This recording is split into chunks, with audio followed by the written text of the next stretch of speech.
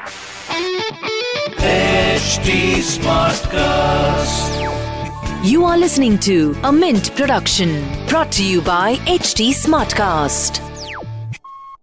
Hi, Why Not Mint Money is a daily podcast on personal finance that helps you get smart about managing money. We help you understand basic money concepts to keep you from making bad money mistakes. Why Not Mint Money is your one-stop solution to money matters. So, let's get started. Welcome to your money journey.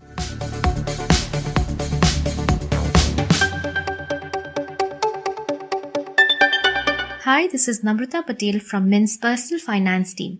And in this episode of Why Not Mint Money, we will be talking about investment decisions that are driven by technology, algorithms, and artificial intelligence. Like most of our lives where technology has taken over, in investing too, technology is helping investors select products, build their portfolios, and take investment decisions. While the investment options remain the same, technology-driven fund management cuts out the human factors like biases, fear, greed, and emotions out of investing. So let's explore more. We have with us today Kanika Agarwal from Upside AI joining us in this discussion about artificial intelligence-driven investment decisions. Upside AI is one of the few PMS or portfolio management services in India that makes investment decisions based on technology and artificial intelligence. Without much delay, let's invite Kanika, who is the fund manager of the Upside AI PMS. Hi, Kanika. Hi, Namrata. Very happy to be here. Look forward to chatting with you. So, Kanika, jumping to the most obvious question, what are the specific differences between a fund manager-driven PMS and an AI-driven PMS? Sure. So, I guess the most oversimplified way to say this is it's the difference between a human and a machine, right? In many ways, in terms of how decisions are made. So generally for us, the reason we have used a tech-enabled approach to investing is because we believe humans make poor decisions in the long term because they are extremely biased and emotional in their, process of whatever framework it is they're building and then how they are veering away from it. So for us, the most or the best way to make sure that you're sticking to a framework of investing that you have built is the use of technology because it's completely almost ruthless in its decision-making process. So I would say primary difference is really just, approach, biases, emotions, and how important gut or intuition is in your process. And this is not just investing, right? Generally across the world, across industries, if you look, decision-making is being disrupted by the use of AI and ML, who are taking over these functions from humans. Right? Robotics in healthcare is a great example. They're doing the most complex surgeries. In the US, they're even doing, these studies on how ML or AI algorithms are making better judgments than actual judges because they are consistently following some rules. Judges, depending on what time of the day it is, whether they've just had lunch, whether they're sleepy, whether they've had a fight, that all of those things impact decisions. And you would think it shouldn't, but it does. So for us, I guess first and foremost is build a systemized investing framework and make sure your emotions don't corrode that framework. So how does the decision-making process differ when, made by a human, compared to made by a machine or an artificial intelligence? Right. So let's use the most simple example to figure this out, right? Say as a human last year or in 2017, you bought some sugar stock, a commodity, and you lost your shirt on it. For the rest of your life, you will probably be scared to invest in commodities or sugar again because, your mind sort of takes you back to that trauma of classic loss aversion is what it's called. For a machine, it doesn't care, right? It has no ego. It doesn't care that it lost money on sugar. Every single time it looks at sugar again, it's going to think about, is there a $100 bill at $80? Is there some price value arbitrage? So the whole point is there are no biases and emotions involved in its decision-making process. So it's a completely rules-based approach. And one is that. And of course, the second part of it, which we believe makes us different from even other rules-based systems, is the fact that can you be dynamic? Can you understand the market and be the kind of investor that matters in that market? Right? Usually what happens with humans is, they all have their day in the sun almost. where there'll be an expert where the way the expert thinks and the way the market thinks aligns in these periods. and then the expert does really well, and then they eventually revert to mean, right? An IT guy will do great in an IT year, a value investor will have a great value period when the market is a value market. So for us, we said, why do you have to be one type of investor? You don't have to be a value guy or an IT guy or a pharma guy. Be the kind of investor that matters in that market. And that is only a machine can do, because only a machine can be 50 different types of investors, right? Because it's way too much data. How is a human possibly supposed to learn so much? So those are, I guess, the two most important differences, biases and dynamism in your approach to market. And coming to individual investors, how does AI investing incorporate the risks and goals of an individual investor before investing? This part of investing, which is actually risk and goal setting, I think is the most solved part of investing so far, because generally people's risks and goals can be quantified, right? I want to make so much money. This is the corpus I want when I retire. This is my age. These are my liabilities. So even today, most wealth management firms are using some form of technology to be able to quantify what they want to use to do goal setting for individual investors. Right? This is already happening. So it's almost like step one of asset allocation is driven a lot by technology already. Of course, there are humans still do it, but humans are still doing math versus just using a calculator. But that field is already shifting. I think what we're saying is that that is the first shift that will happen. Then the next shift that will happen is actual investment decision making. Right? Once you've set your goals and said, okay, I want this much money to go into equities. Now, what equity are you investing in? Right? What is that product going to be? How is that product going to make decisions? So whereas second order at the moment, but first order, lots of, deep articles, papers, scientific papers have all come out on this, and it's a reasonably solved area where algos are doing a lot of goal setting for individual investors. So what you mean to say is that an investor who is, considering AI-based, AI-driven investing should already have cleared that step one and should probably already know where he or she wishes to invest, and then look at the step two, which is the actual investment decision making, which is done by an algorithm or an artificial intelligence. Yeah, that's absolutely right. So, investing has multiple steps, right? One is asset allocation, saying if I have 100 rupees, how much is going to equities? Then the next step is, okay, now in equities, how much is going to be my large cap? How much is going to be my mid cap? Third, another way of diversifying is what geography am I going to go into? Another way of diversifying is to say how much will be human, how much will be tech, right? So there are multiple orders of decisions that need to be made. So first order, which is the actual asset allocation, is moving into technology. We are trying to provide products for the second order. Currently, once you say equity, you have to go to a human. And what we're saying is, why? Go to tech, right? You don't have to give up alpha or returns to do it, but someone who will just make a more unbiased and consistent decision for you in the long run. So coming to the step two, which is the actual investment decision making. How many macroeconomic factors, industry, sector, and company specific, data points do you process using your algorithm before making this investment decision, and how often are these data points evaluated and re-evaluated? Understood. So this point on how many points or data points you look at is a great metric, but it is also extremely flawed, because I could say billions of points also, right? Because I have daily price data and I have thousands of companies on the NSE. So it's just never ending in terms of how much data you're looking at. But when I actually distill it down and what am I really doing? Right? For us, we are a fundamental investor. We are not a technical shop. I'm not trading tick by tick, nothing. We feed P&L, balance sheet, cash flow data of everything on the NSE, all companies. And then the machine is trying to teach itself what it means to be a good stock in current market conditions, right? So it's a very simple problem statement we have given it, which is to say, it's almost, say you have to buy Maruti, okay? And Maruti is a good stock to buy and hold for 10 years. Let's assume that it is. But it's every year, the market makes a different decision on Maruti. 1 year it's a good stock, 1 year it isn't. So can you figure out the years in which the market actually thinks Maruti is a good stock and buy it only in those years?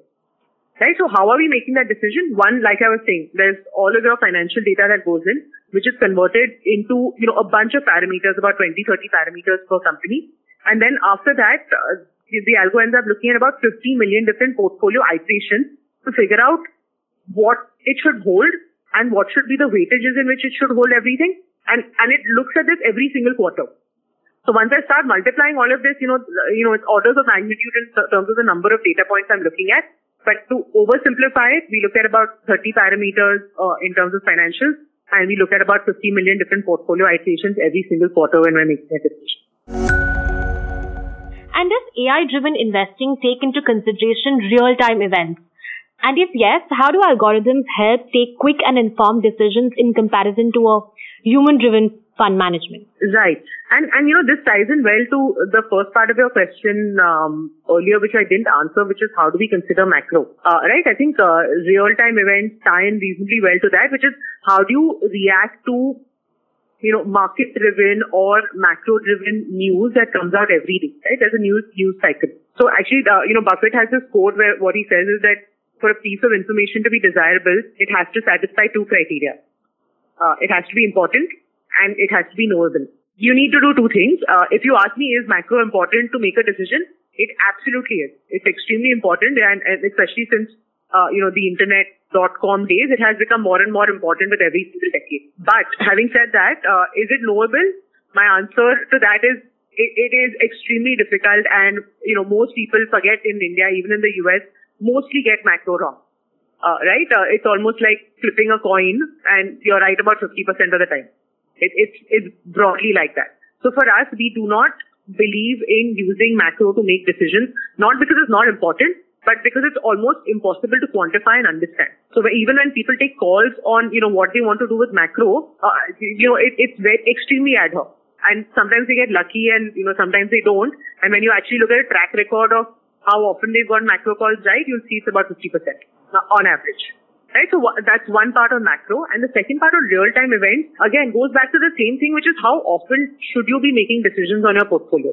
Right? There's news that comes out every day at a company level saying, okay, they announced this CapEx program and then the stock falls, 10%, 20% in a day. Or there'll be some news on export duty or something like that, and the company's stock prices react. So how often should you react to that information? And the call we have taken is that a lot of news is noise. Okay, it drives sentiment, it drives short-term movements. It is not an indicator of long-term performance either of the company or of the management. So for us, we do not take calls on real-time data that comes in. We do not try and look for price arbitrages every single day. If you buy a stock based on fundamentals, you hold it for 3 to 4 months. 3 to 4 months later, new financial numbers come in. Again, evaluate whether that's a good hold or not, and so on and so forth. So very short answer to this very long answer that I just gave you is we think macro is important. We think it's impossible to quantify, and we don't think real-time events is something you should react to. If a machine should not react to it, a human should definitely not react to it, right? Because they have a lot more biases in how they're going to make that decision. And Kanika, the core proposition of machine investing is that it can figure out what the market is doing today. How does AI-driven investing factor in the future potential of a company or a stock? Right.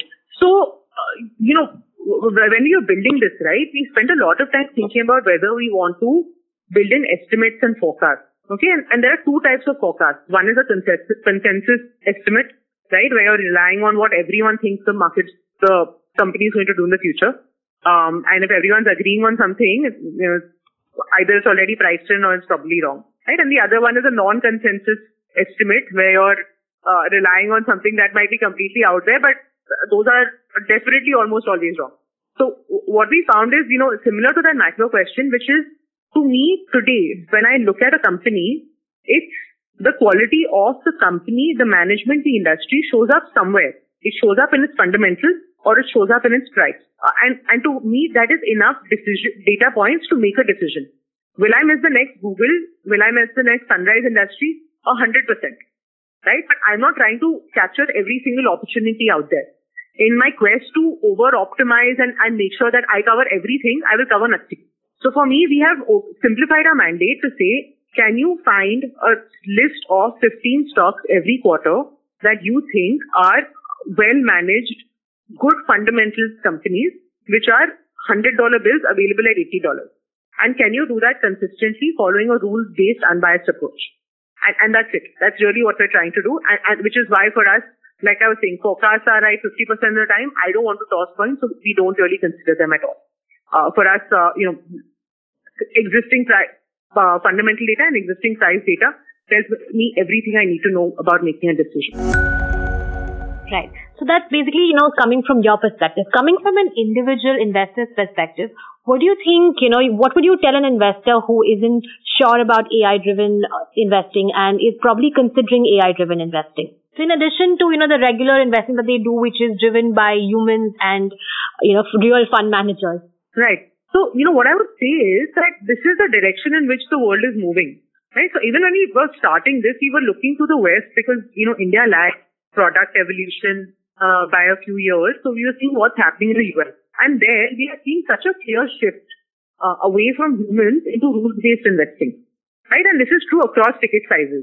So of course, trading activity is moving, which is one thing. Forget trading activity, even investing. At lower ticket sizes, money is moving away from mutual funds into ETFs. Right. ETFs are rules-based products. At higher ticket sizes, which is hedge fund level, your top 5 hedge funds in the world are all quants now. Right? In fact, the most successful investor of all time is not Warren Buffett. It's actually an algorithm, and Renaissance Technologies runs, right? It's a quant fund. So what I guess the point I'm making is that in the next 10 years, you will see a lot more rules-based investing coming to the fore because finding alpha or beating the market is becoming extremely difficult for humans. And this is already happening in India also. I think S&P recently released a study where 80% of mutual fund managers have been unable to beat their benchmark in the last 5 years. Right? And 80% is a massive number and 5 years is a long enough period. And these are the, biggest experts out there in terms of investing. Now, if you're seeing that, and this is very consistent with what was happening in the US when that shift started to happen.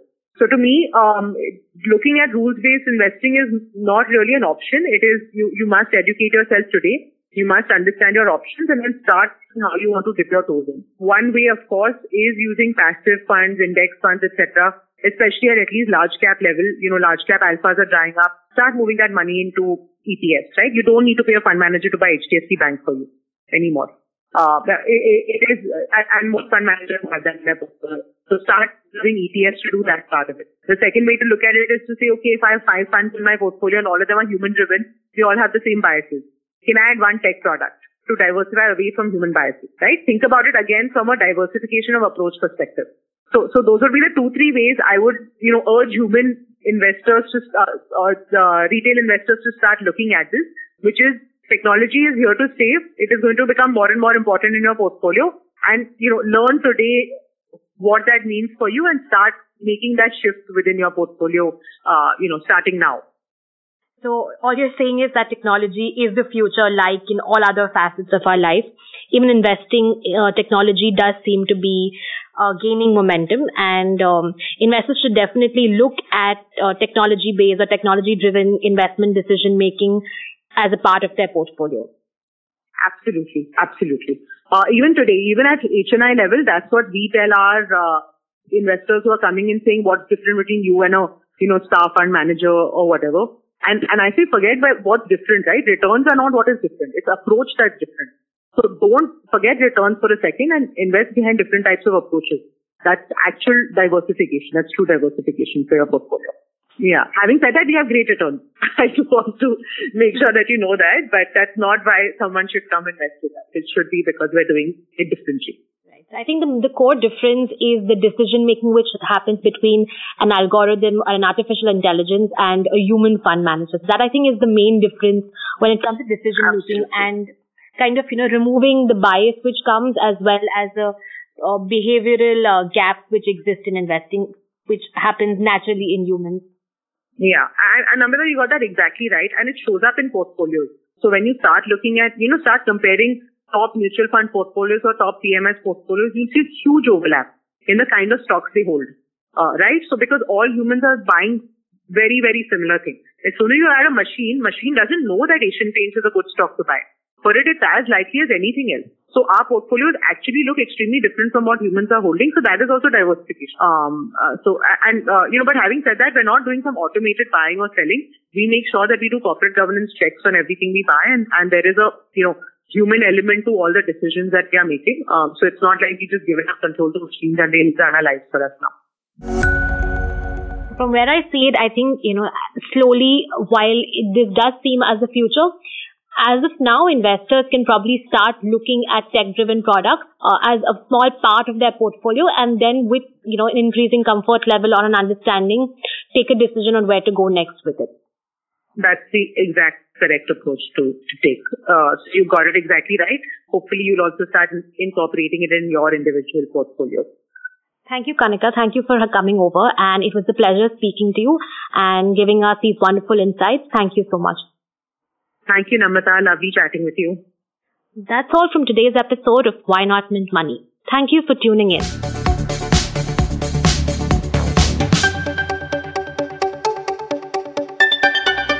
Thanks for listening in. We're also available on livemint.com. And if you're old school, then do pick up a copy of Mint for some insightful coverage. If you have any questions you want us to address, do reach us out at HT Smartcast. We are present on Twitter, Facebook, and Insta. And if you want to connect over email, write into us at mintmoney@livemint.com. Until next time, it's bye-bye.